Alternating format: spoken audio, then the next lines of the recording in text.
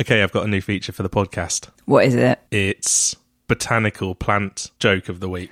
Oh, don't include this in the podcast. I have to listen to it all day at work. Oh, go on then. What is it? Okay. A wood spurge walks into a bar and says to the landlord, I'll have a table for 4 and a round of lagers. Yeah. So the landlord says, okay, I'll bring you 4 beers. Oh, God.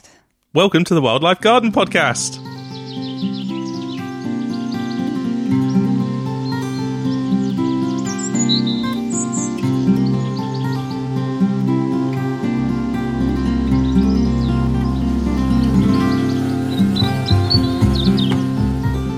Hello, everyone. I'm Ellie. And I'm Ben. And that is very much Ben, with some excellent botanical joke activity. I'm proud of that. I suppose Only the botanist will find that funny. I did smirk, to be fair. I mean, it was only a smirk, but... I'm not going to explain the joke either. You've got to go away and look it up. It's your homework for this week. But please don't interact too much about it, otherwise we'll only encourage him. Yes, so hello everybody. What have we got coming up on the episode today, Ellie? Well, today we're talking all about wildflower meadows, which is a huge topic in the wildlife garden. Marvellous meadows. Agree. Yeah, and what to do to get them. We've just talked about No Mow May and about why grass is so wonderful in its own right, but then if you want to go that stage further and try meadow making in your own garden at home, then we're going to give you some advice on what to do following a really good book, which is called Making a Wildflower Meadow by Pam Lewis. Yeah, and then following that, I've got the native plant of the week, which is the humble bramble. And it's got some really surprising facts, actually. I'm quite excited about that. I'm always excited about everything, to be fair. Yeah. You know. We're also going to do our news and sightings, but just before that, we're going to mention some things that are coming up on the podcast.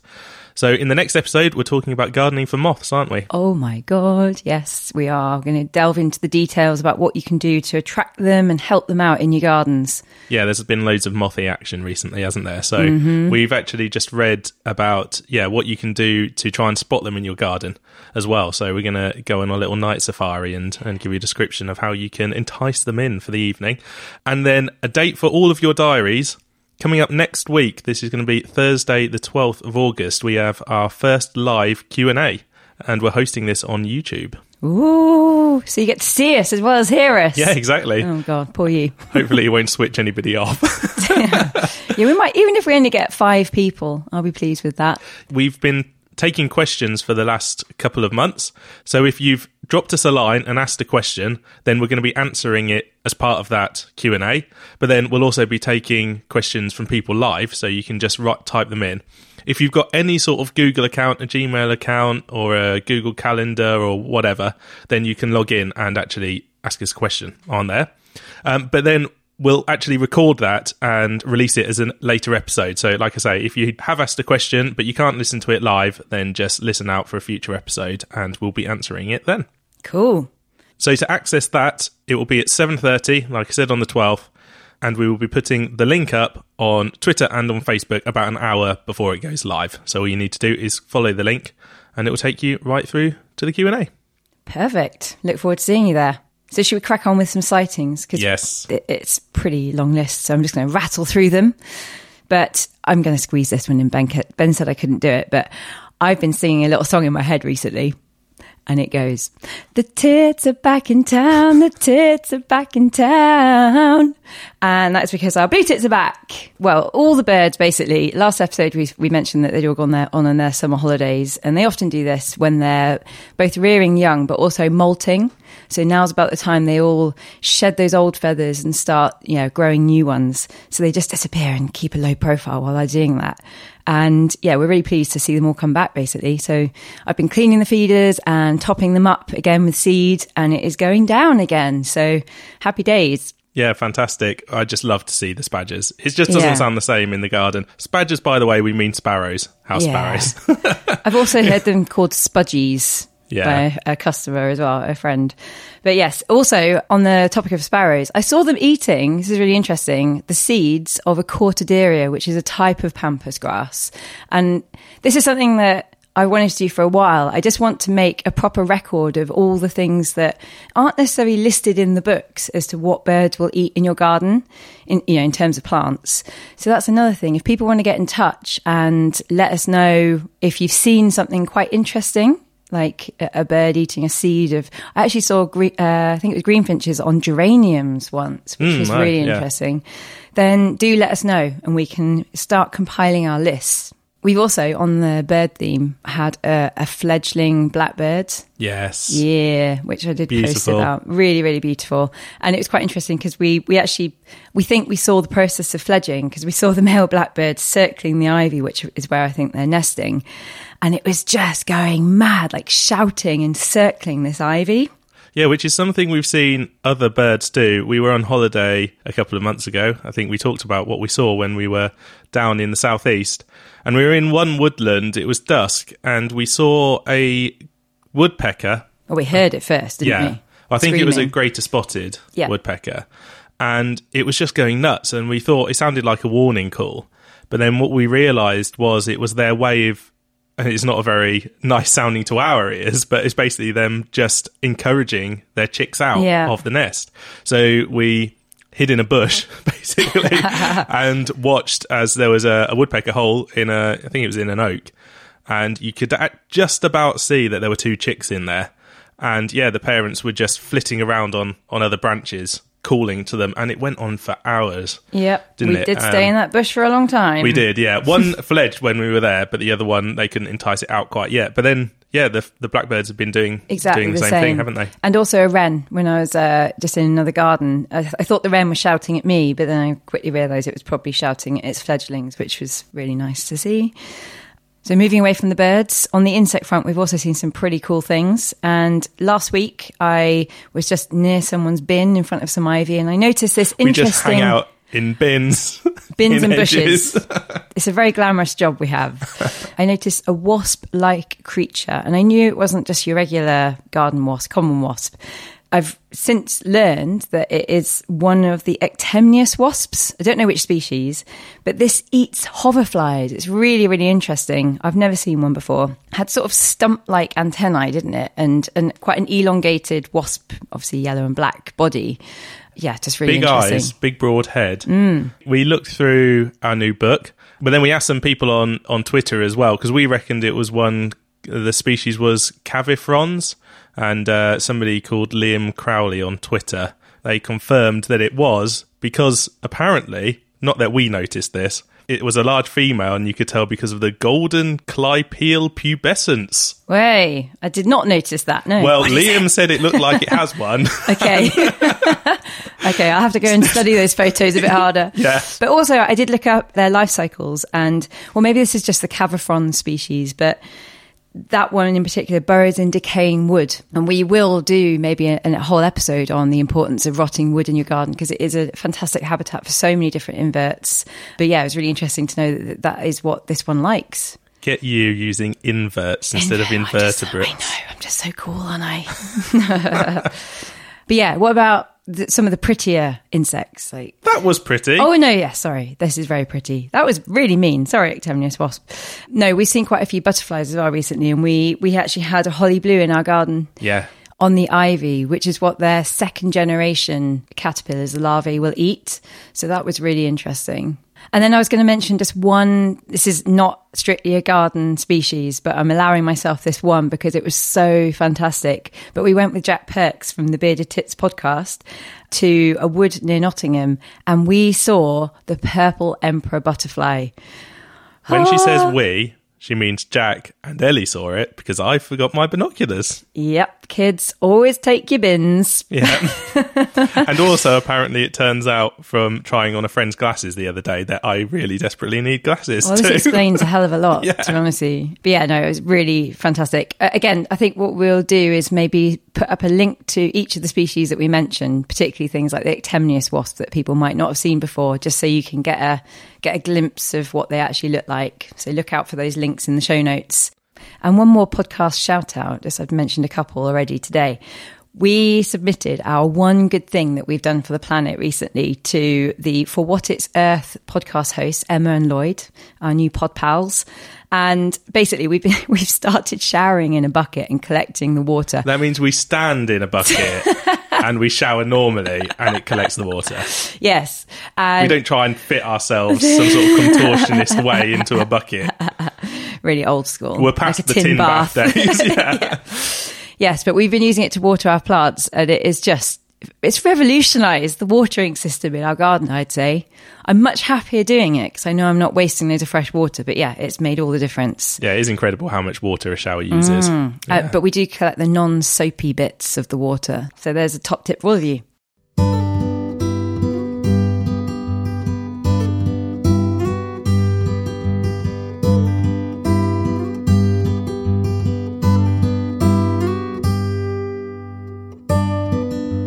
Brilliant. So now let's go on to the news quickly.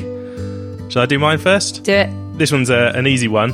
Because we talked about the wonderful grasses that you're going to find in your garden last time, and we're talking about meadows today, I just thought I would mention a sort of a campaigning organisation which is a collaboration between 3 different organisations, Plant Life, Butterfly Conservation and the Bumblebee Conservation Trust.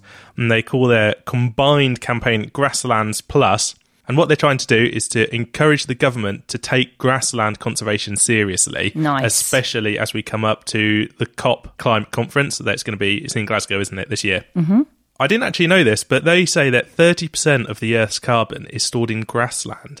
Wow. So if you already think how much we've talked about sort of peaty bog, how much that captures, and then you've got 30% of the Earth's carbon in grassland as well, it's just an absolutely huge carbon store, and it goes way beyond, well, it's not beyond what the forests do, but forests are vitally important, but so are other habitats as well for carbon sequestration. So they've been running this combined campaign for quite a few years now, and as they say, the UK's lost 97% of its meadows and other species-rich grassland, and they sort of link this to the fact that we've seen a 60% decrease in biodiversity overall. Yeah, they are trying to push the government to do this, but they also have a letter on their website, which is grasslandsplus.org.uk. We'll put everything into the show notes. And it's just one of these standard letters that you can send to your MP, basically. And you can also send it to the PM. Keyboard warrior. Yes. No, that's a really good shout out. Thanks. I think that I'm definitely going to do that. Lovely. And speaking of butterfly conservation, which is one of the partners. Oh, yes. My news is really quick. It's just a reminder that you have until the 8th of August to get involved with the big butterfly count. And that is run by Butterfly Conservation UK. The link will be in the show notes. And basically, we actually did this yesterday or the day before.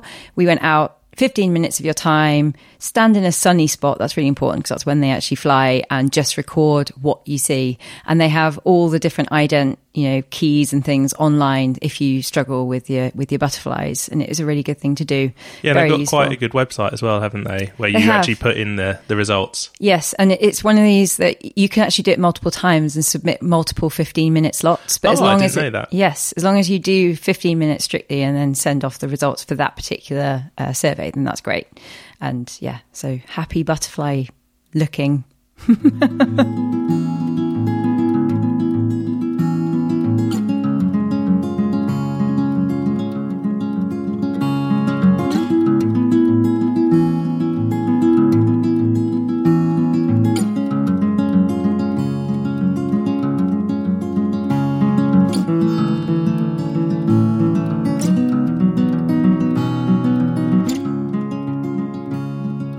I think it's now time to enter the realms of the book club, which, Ben, you are taking the helm on, because I've not actually read this one. No, we're really busy at the moment, being gardeners in the summer, but I did find time to fit this book in, which was great because I have actually read it before, but it reminded me why I loved it so much the first time and why I wanted to actually have it as one of our book club. So the book we're talking about today is called Making a Wildflower Meadow, and it's by somebody called Pam Lewis.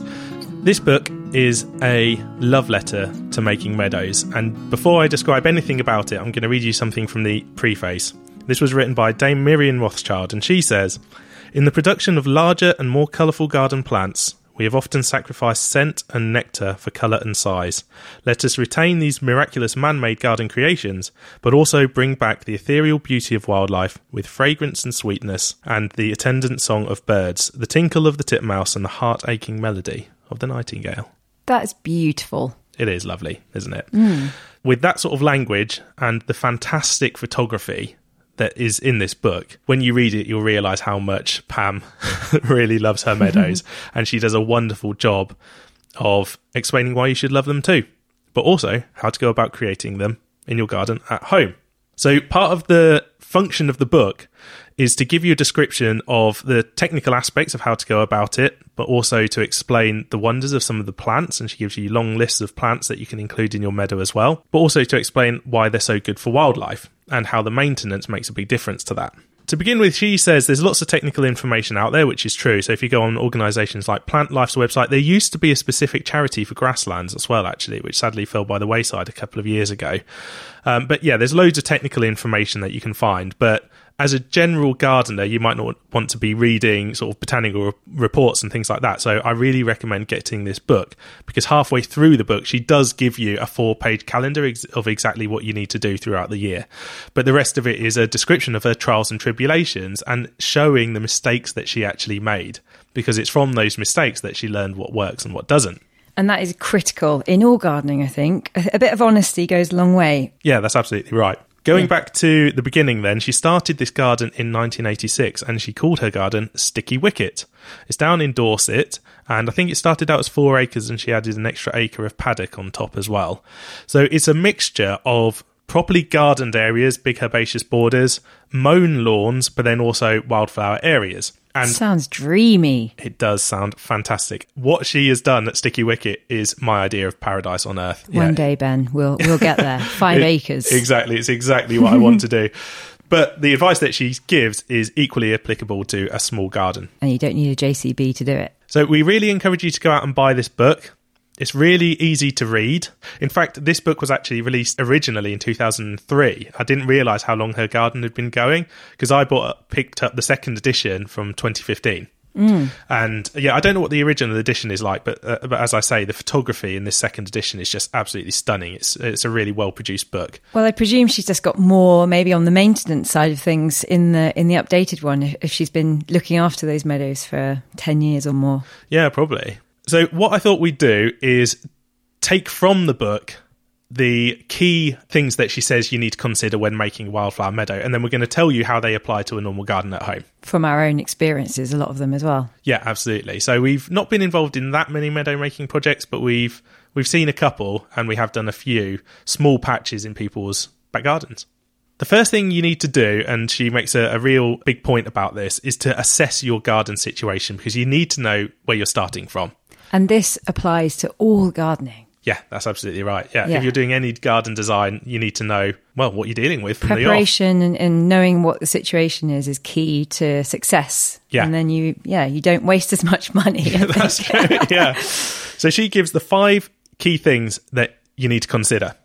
So number 1 is to identify the plants you already have. If you've been doing no mow May, then you'll know what's come up in your lawn, and there might be things that you don't want to rip out in the act of making the meadow, because you might have a fantastic plant community already, and lots of people, when they do no mow May, often find things like orchids and rare stuff coming up. And if you're uncertain about what it is you've got in your garden as well, we live in such a great era of social media. There are thousands of experts online that are just willing to answer your questions with just a simple photograph. But also we can recommend the Seek app for wildflowers. It seems to be pretty accurate, actually. Yeah, it's SEEK. Yes, and it's by iNaturalist, I think. Yeah, it really does work, actually, doesn't it? Yeah. Number 2, she asks you to consider what type of soil you have. Is it clay or is it sandy? Is it free draining? Does it hold a lot of nutrition? pH. Yep. Number 3 is, what's the aspect? Do you have a nice sunny lawn, or are you north facing and is it shaded most of the day? Because that's going to affect what sort of plants you can grow. Number 4 is, how has the land been treated in the past? Now, this is really key, because in lots of gardens, we are interested in increasing the soil fertility and the amount of nutrition that there is. Now, that is really the opposite of what you want to be doing for a wildflower lawn, because grasses are better at taking up nutrition than the wildflowers are. So if you've got a very nutritious soil, the grasses tend to do particularly well, and they will outcompete the flowers. Yes, so while we do love the long grass and it has its benefits, if what you're actually after is a wildflower meadow full of flowers and not full of grasses, then this is really important. Oh, that's a really good point, because there are benefits of just tussocky, tufty long grass in their own right. So yeah, this is just for people who specifically want to have a wildflower meadow like you've seen in a nature reserve. And the final thing is what wildflowers grow nearby.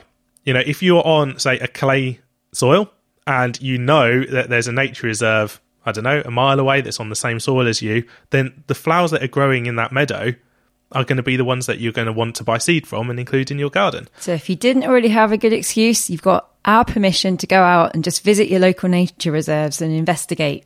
So whether you've got 5 acres or you've got a 5-metre lawn, all those things you need to consider. If we talk about one of the things we've actually done ourselves, hello to Sarah and Sean out there, who are some customers of ours, and they're just moving actually this week. So away from their beautiful wildflower. Yeah, sadly, we're not going to be able to see this meadow in action, for the next couple of years. But they asked us to create a wildflower area in their lawn. It really is a pocket. Like, we can't stress enough, we're not only talking to the people out there with 5 acres. It probably is a 5-metre square lawn, isn't it? And we've just created a corner into this wildflower meadow, and I think its longest edge is about 3 meters long, tops, and then 1.5 meter on the diagonal. Yeah, like a little right angled triangle. Yeah, that's right. So they wanted to use the rest of the lawn for kids stuff, basically. So it's got a swing and a Wendy house and various other stuff. Yeah, we had the aim of creating this small area of wildflowers, but we knew one thing was for sure, was that lawn had been fed in previous years, so the nutrition was going to be quite high. Now, one of the things Pam makes a big deal about, rightly, is that you need to reduce overly fertile soil.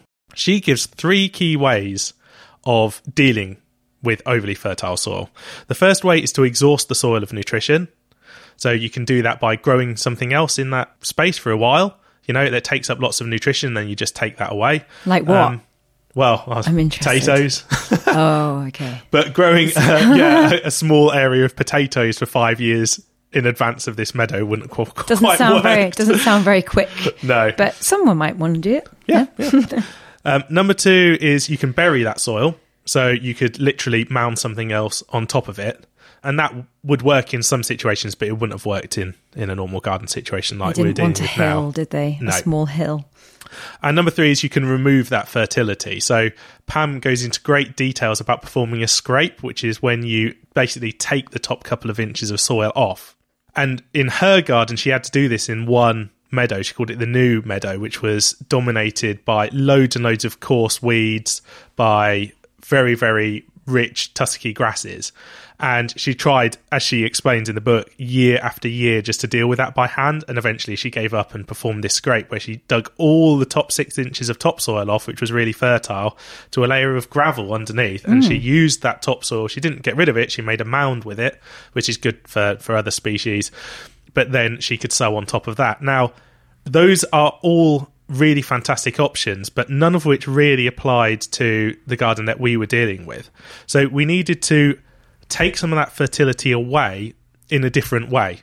So we went about it using 2 things. So first of all, we really bullied the soil. And this is something Pam talks about a lot. If you're going to establish wildflower seeds in an area that's already full of grass, you need to make gaps in the grass, essentially. And there's loads of different ways you can do this. Again, if you performed a scrape, then you could lay new turfs down without these coarse grasses, but leaving big gaps in between, and sow the wildflowers in between. If you're sowing from scratch and you've got an empty bed, then you can just make sure you're sowing more wildflowers than grass seed. If you know grass seed is going to come in anyway. But what we did was, because this was a normal lawn full of ryegrass and things like that, we basically went to town with a rake and we ruined the grass completely. It's quite fun, actually. Good to get rid of some anger. Did a lot of scarifying, but not just scarifying. This is more obliteration, I think. That's right. Your grass needs to be way beyond looking sorry for itself. It needs to look completely dead. Yeah. And keep mowing it and remove the grass clippings, because everything that you leave rots back down into the soil and effectively feeds the grass that's still there. That's right. So what we did was we kept mowing this area short, and then we really, really abused the grass in the autumn. But then we sowed some yellow rattle seeds onto it. Now, yellow rattle, many of you have heard about, is what's called a hemiparasite, and it's basically partly parasitic on grasses. It's not fully parasitic because it also photosynthesizes in its own right. But its roots latch onto the roots of grasses and it absorbs some of their nutrients from them, so it helps keep the vigour down. For the first year, we used this combination. We kept mowing it to reduce or to take all that grass away so it didn't rot down. We really, really removed the amount of grasses that were in there by just scraping them away, and then we put in some of this yellow rattle. And you do need to sow yellow rattle in autumn because it needs a frost period, like the winter period, to actually germinate. So that's really important. Yeah, absolutely right. The following year, what we did to, again, reduce the fertility is we didn't actually let the flowers flower, did we? Particularly. No. We kept mowing it. Yeah, which seems counterintuitive because you think, I've done a bit of work. I'm going to let the flowers go. You will get some flowers coming, the same way you do with no mow May. But it's really important just to keep abusing that area. That's to right. Keep the grasses in check. Yeah. Now, Pam talks about the best time to reduce fertility by mowing is to mow it in June, because that's when it's got the maximum amount of lush growth. So it's got the maximum amount of nitrogen in the green parts of the plant. So, but we just mowed it a couple of times that first year, didn't we? We kept removing what was there. And then we scarified it and abused it again the following autumn, and we sowed some wildflower seeds into it. Well, actually, we put in some plugs, didn't we? I thought I was going to say, we actually chose the plug route. Yeah, well, you could have done it by seed, it doesn't matter, but we put them in the autumn. So it was things like yarrow, field scabious, greater knapweed, regular knapweed as well. Yeah. Some oregano had made its way into it naturally too. I can't remember. It wasn't that big a selection. No. I think because it's only a small area. I was going to say we chose fewer species and then just put a few plugs of each in. So we allowed those to settle in, basically. And then the following year, and this is the year we're in now, we were just down there last week. The last visit, we were going to this garden, and the yarrow's in full flower. Yep. The greater knapweed is up, which is stunning. I've not seen that in the wild. It is beautiful plant. Definitely look that one up. It's greater knapweed. Yeah, really, which is Centaurea scabiosa is the Latin, if you want to look it up. And the area that we'd sown with the yellow rattle was absolutely full of yellow rattle seed heads. Yeah, it's gone to town. Yeah, exactly. So by doing the constant scraping away of the grasses, really attacking the grasses, and by including the yellow rattle, we did a really good job of reducing the vigour of those grasses and allow the other things to take. And while that is faster than growing potatoes on a patch for a few years in a row to reduce the fertility, it did still take a full year, as we said, of us being strict and actually mowing down any of the flowers even that formed in the first year. As we said, that just keeps reducing the fertility. So while it's not a years long process, you can expect it to take about a year to really fully establish something like this. One thing that Pam in the book is really, really clear about is that it does take gardening to make a meadow work. And actually, this might be a good time to talk about something she says in the book, is that meadows are not natural. There is absolutely nothing natural about a meadow. Meadows come because of a very specific grazing regime. You tend not to graze sheep on your land in a normal suburban garden. What you're trying to do is emulate some of that action of either the reduction of the growth by literally being eaten down to the ground by sheep, but also the scuffing up, as their hooves.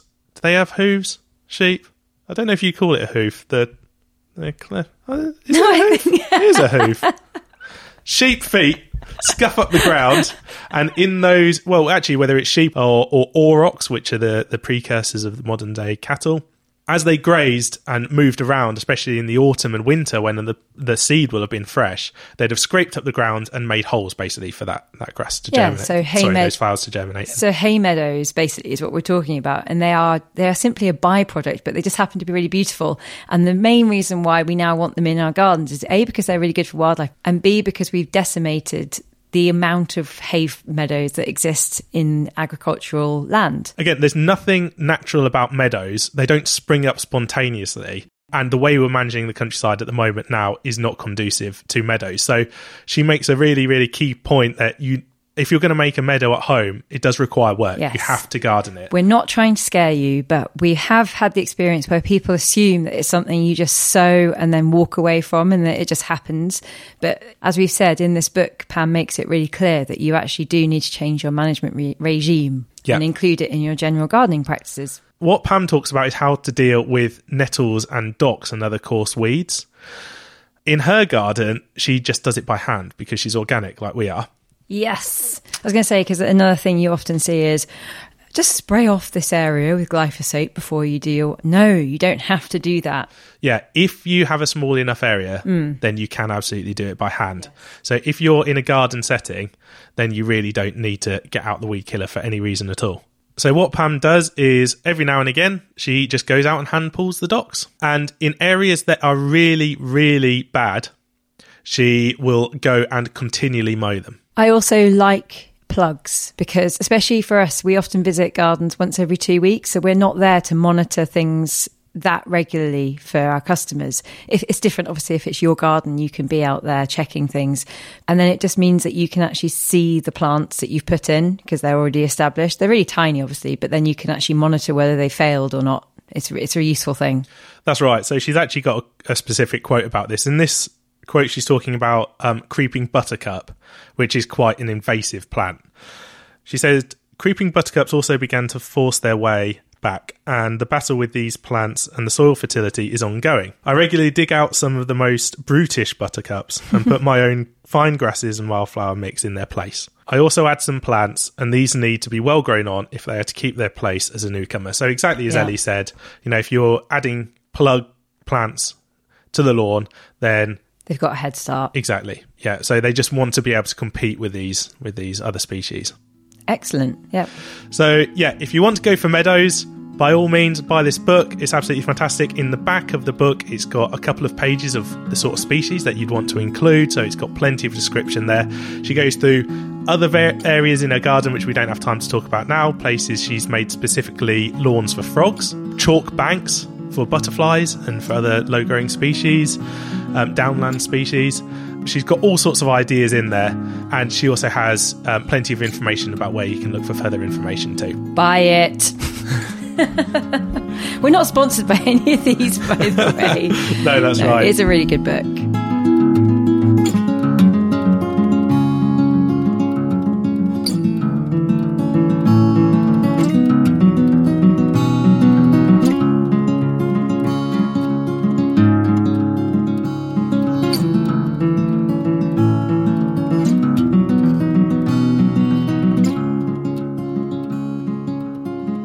Right, well, before we move on to the plant of the week, we have some thank yous to put out there for all the wonderful donations. Very, very generous people donating to our GoFundMe page to pay for all of our audio equipment. So roll the music, Ben.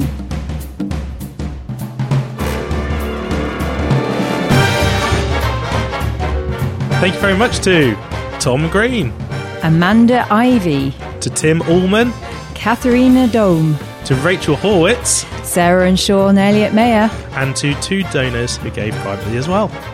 Yeah, thank you. It is really helpful. Yeah, in the next couple of weeks we're going around to visit lots of different experts in their gardens and to record them in the field or in their own gardens, as I say. So all that equipment costs a bit to buy. If you can help donate to our fundraiser called Get the Wildlife Garden Podcast some gear, then it'll be very much appreciated. We are nearly at half the amount that we're hoping to raise for the year. Half a year, half the amount. I think that's an achievement. That's right. Yeah. So if 9 of you donated before the next episode, then we would be at halfway. And you get your name on the radio. Yeah, you get your 1 second of fame.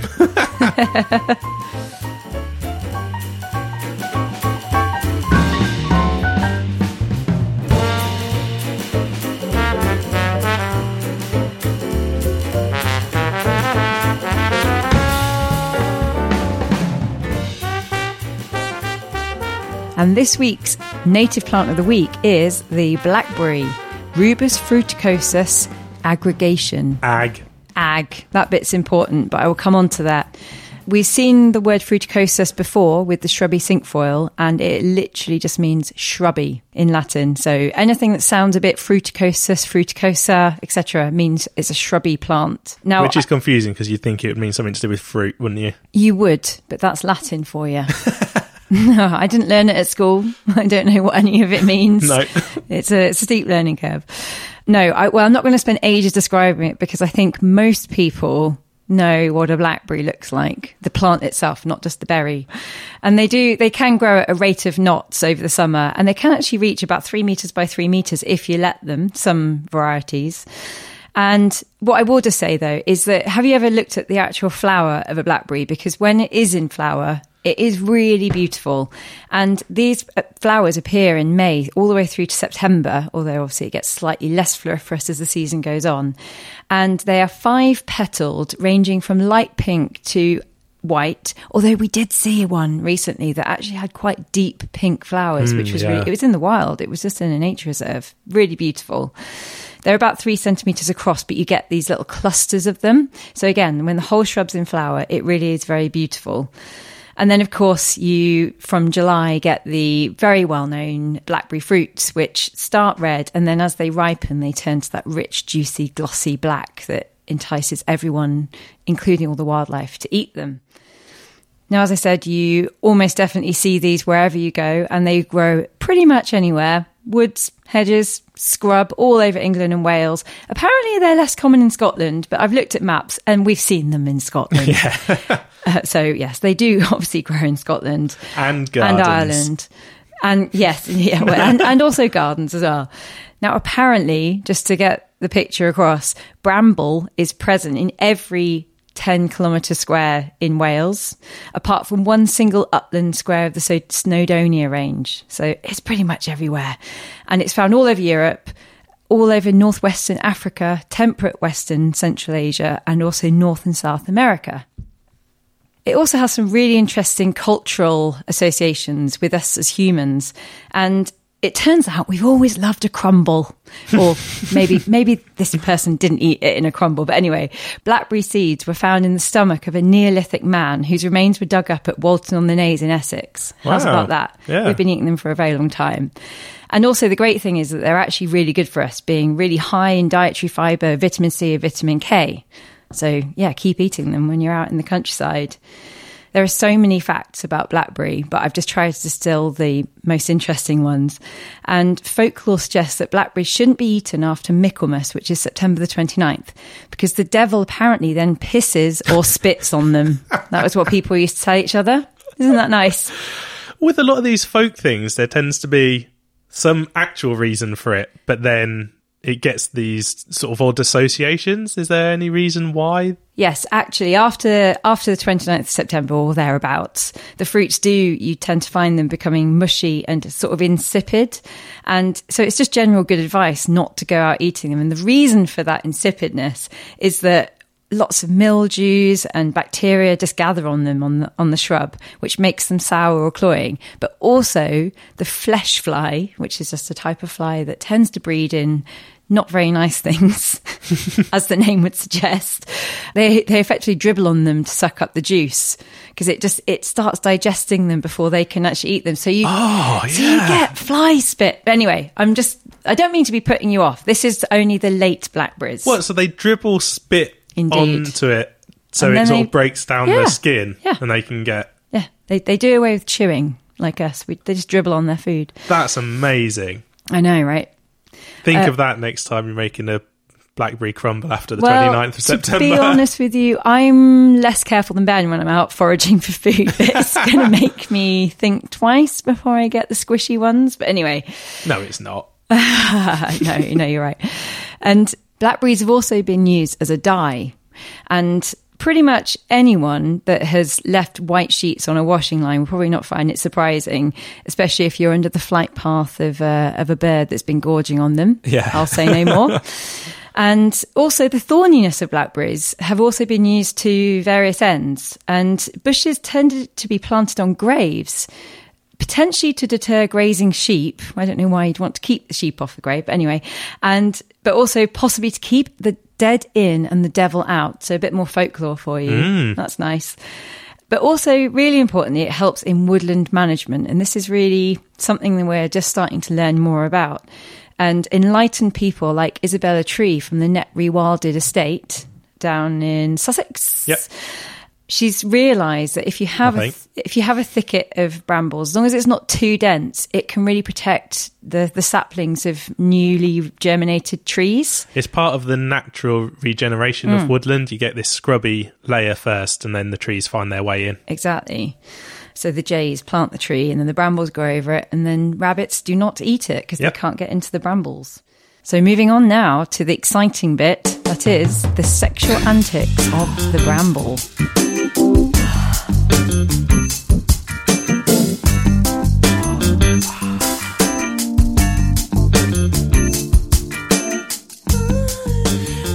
And this is a particularly juicy one. Some great new botanical words, so the botanical klaxon will be going off. Now, first of all, flowers are produced on 1 or more year-old stems in the wild, I'll add. In year 1, the non-flowering first stem to grow is known as the prima cane, and that is the one that just shoots out of nowhere and grows at what seems like a foot a day. In the second year, its name changes actually, and it becomes the floricane. And lateral buds will break from that just single stem, and from those buds you then get the flowers. That's nice. Isn't it? Yeah, never heard of a floricane before. Woof. Yeah. No, I'd heard primocane, but not the floricane. No, that's good. And those floricanes will actually keep flowering for about 2 or 3 years. So you get about 3 years worth of flower from them, but then they will die off and then new ones will have replaced them. Now, within each of the flowers are numerous carpels, which is the female reproductive part of any flower, and many stamens, which is the male, which holds all the pollen. Yeah, the carpel describes the entire female organ, made up of 3 parts. Carpel, it's just a collective term, and that includes the ovary, the style, and also the stigma, which are the bits that collect the pollen down into the ovary, which is where your seed gets made.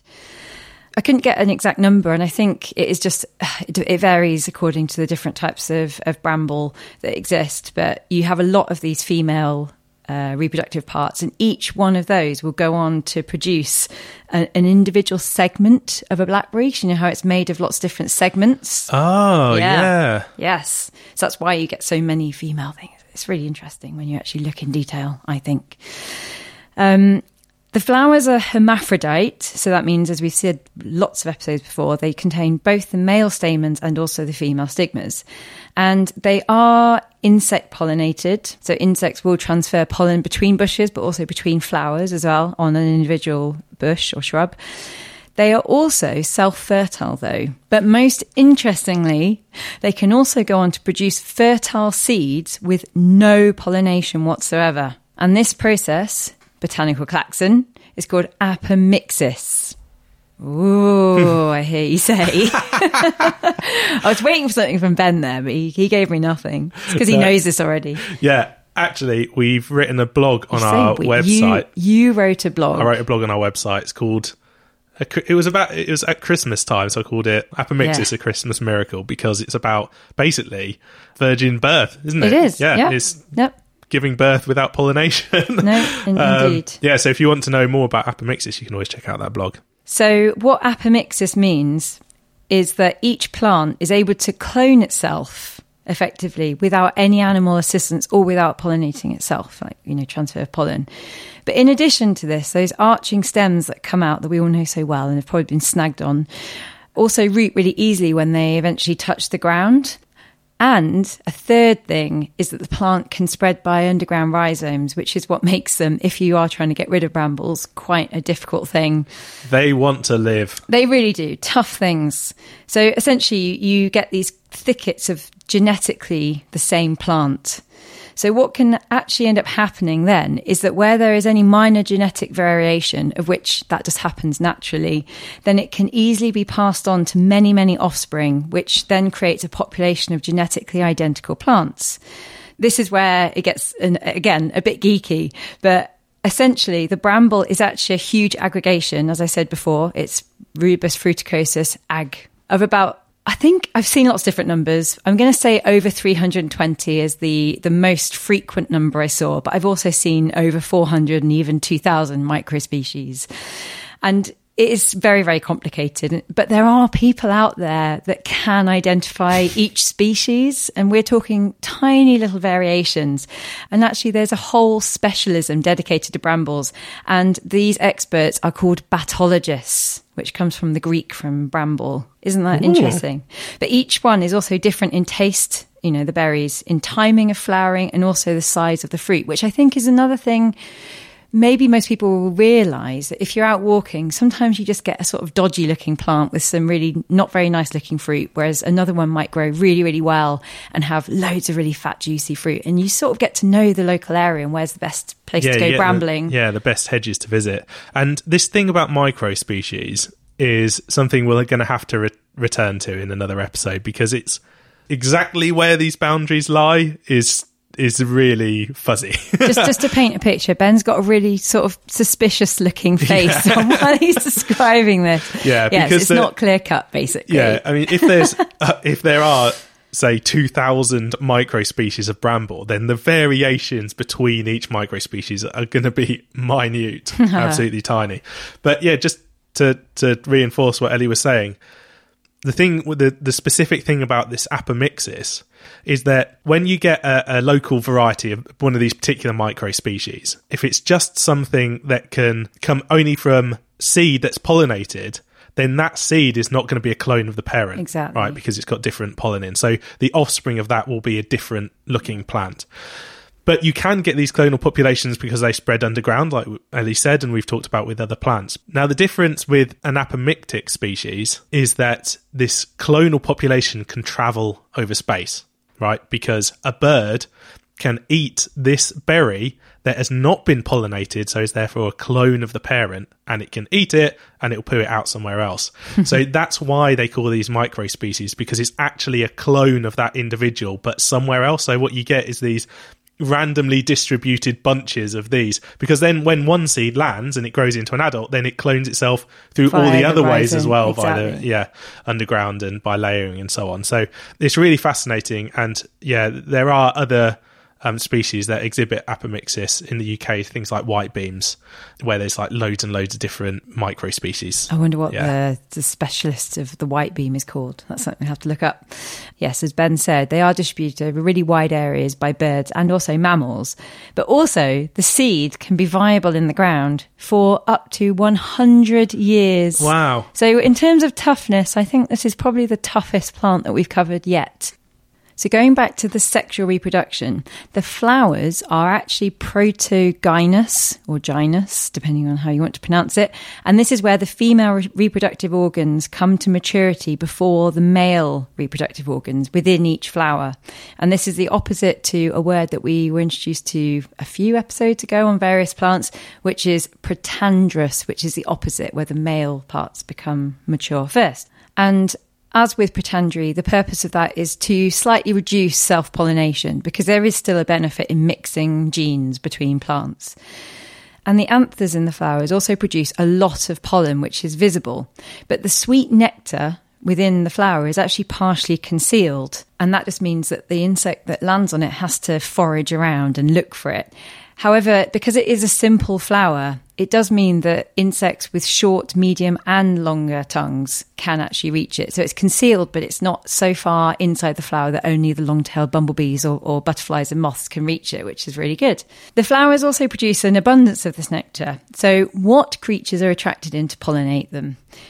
Now, we can attest, after having seen a thicket of bramble in a nature reserve quite recently, that it is loved by so many different insects. This is just coming in for the pollination, including the Lepidoptera. So in the day, which is when we saw it, loads of butterflies like speckled wood, green-veined white, large white, were all over this bramble. But also loads and loads of different types of hoverflies and also bees, and specifically honeybees really also love the flowers. But we didn't see this.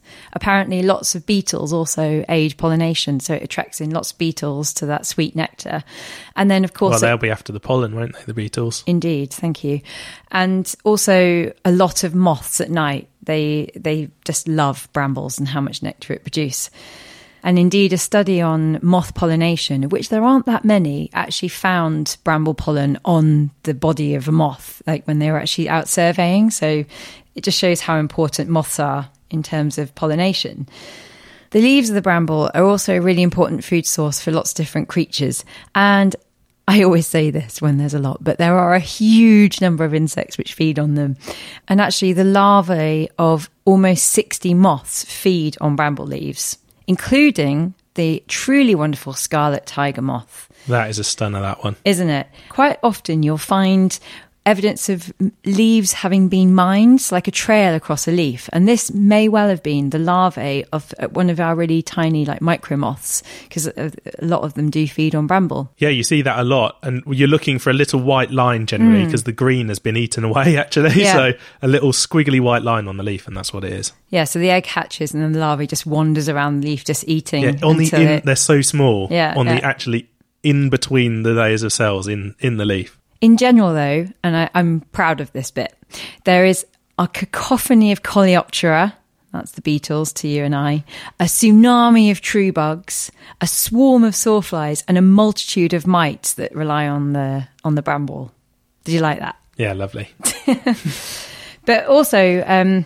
the fruits, I mean, everyone knows that they're good for humans, but they're also really, really good for lots of different animals. Yep. And I will just say that when a fruit does form, although we call it a blackberry, it's actually an aggregate fruit, and it's made up of many, many little drupelets. That's what the individual segments are called. But yes, in terms of what eats them, well, you're going to get loads of different birds come and eat it, particularly the corvids and also the thrushes. So that's your crows and also anything blackbirdy and song thrush. Also field mice, but also badgers and foxes will also take berries. Yeah, I'm sure. Because they know what's good for them. As well as a really good food plant, the structure of the bramble with those long arching stems, particularly if you've got a thicket, are really good for lots of nesting birds as well. And if you're really lucky, I don't know if any nightingales do nest in anyone's gardens out there, possibly not, but nightingales do choose bramble as their sort of nesting site because it's so well protected from predators. But also you'll get robins, you'll get wrens, thrushes, blackbirds, lots of warblers, various finches, whitethroats, and also long-tailed tits, which we saw earlier this year. Yeah, there's a video on our Facebook page, actually. Indeed. I suppose that's also true because they're evergreen of things like ladybirds and lacewings. Other stuff will shelter underneath them during the winter. Yep, it's just a really tough plant that can protect against the elements and against predators as well.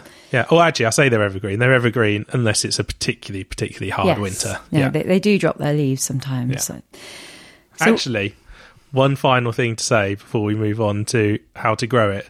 Thinking about them dropping their leaves just reminded me something we heard on Radio 4 once, where there was a specialist in murder cases. Oh, I was going to say this. Yes. Yeah, there's one specialist in the country who was on the radio.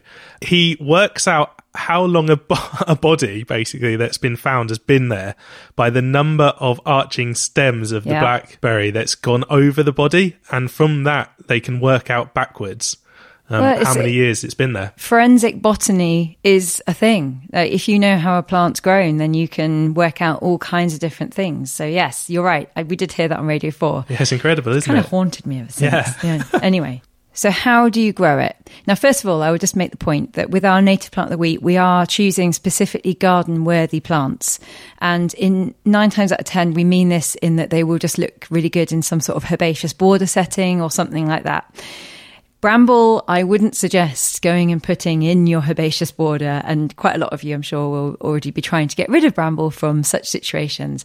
However, there are lots of different situations where it does make a really lovely plant. And I would say particularly if you want to grow it for the food for yourself. Now, larger gardens may, and I know some of you listening do have wonderfully large gardens, you're very lucky, but you can get away with maybe even just having like a bramble thicket, just in some corner somewhere, which is good for the fruit, but also good for that structure for birds and things.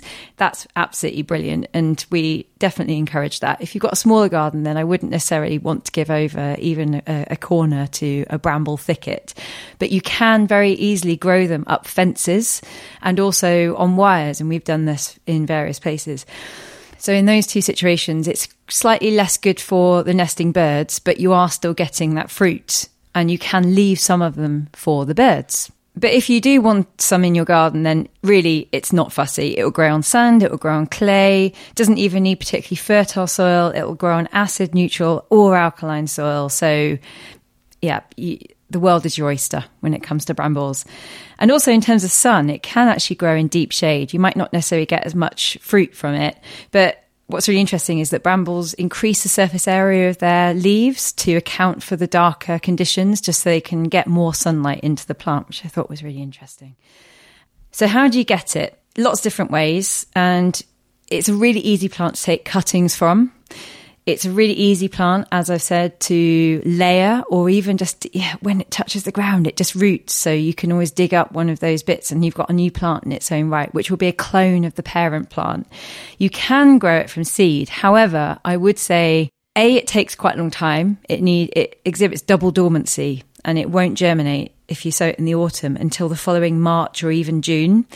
But also you don't know what plant you're going to get, and you might end up with a variety that doesn't have good fruit, which I think would be quite sad after waiting for so long. But if you've got time on your hands and you want an experiment, then by all means, go ahead. I would definitely say for wildlife, if you've got room for some scrub, try from seed, no problem. But if you want it for the fruit, just buy a cultivated variety. Or a friend, take cuttings, and we'll put links to the RHS technical pages of how to actually do that.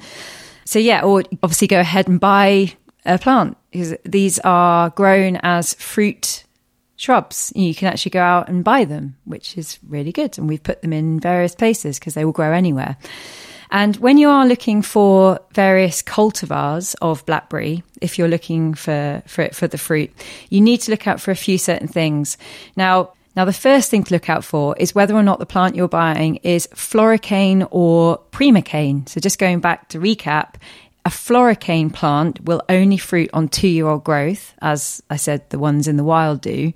But also you can now get primocane varieties, which will fruit on that first shoot that comes up in that spring later in the year. But then it will also grow fruit in the following spring on floricanes that come from that primocane. Oh, so it's the same shoot, but it just flowers the first year and the second. Exactly. I think most of them are actually floricane. You tend to get ones that send up the long shoots in year one, which you need to keep for the following year for the fruit.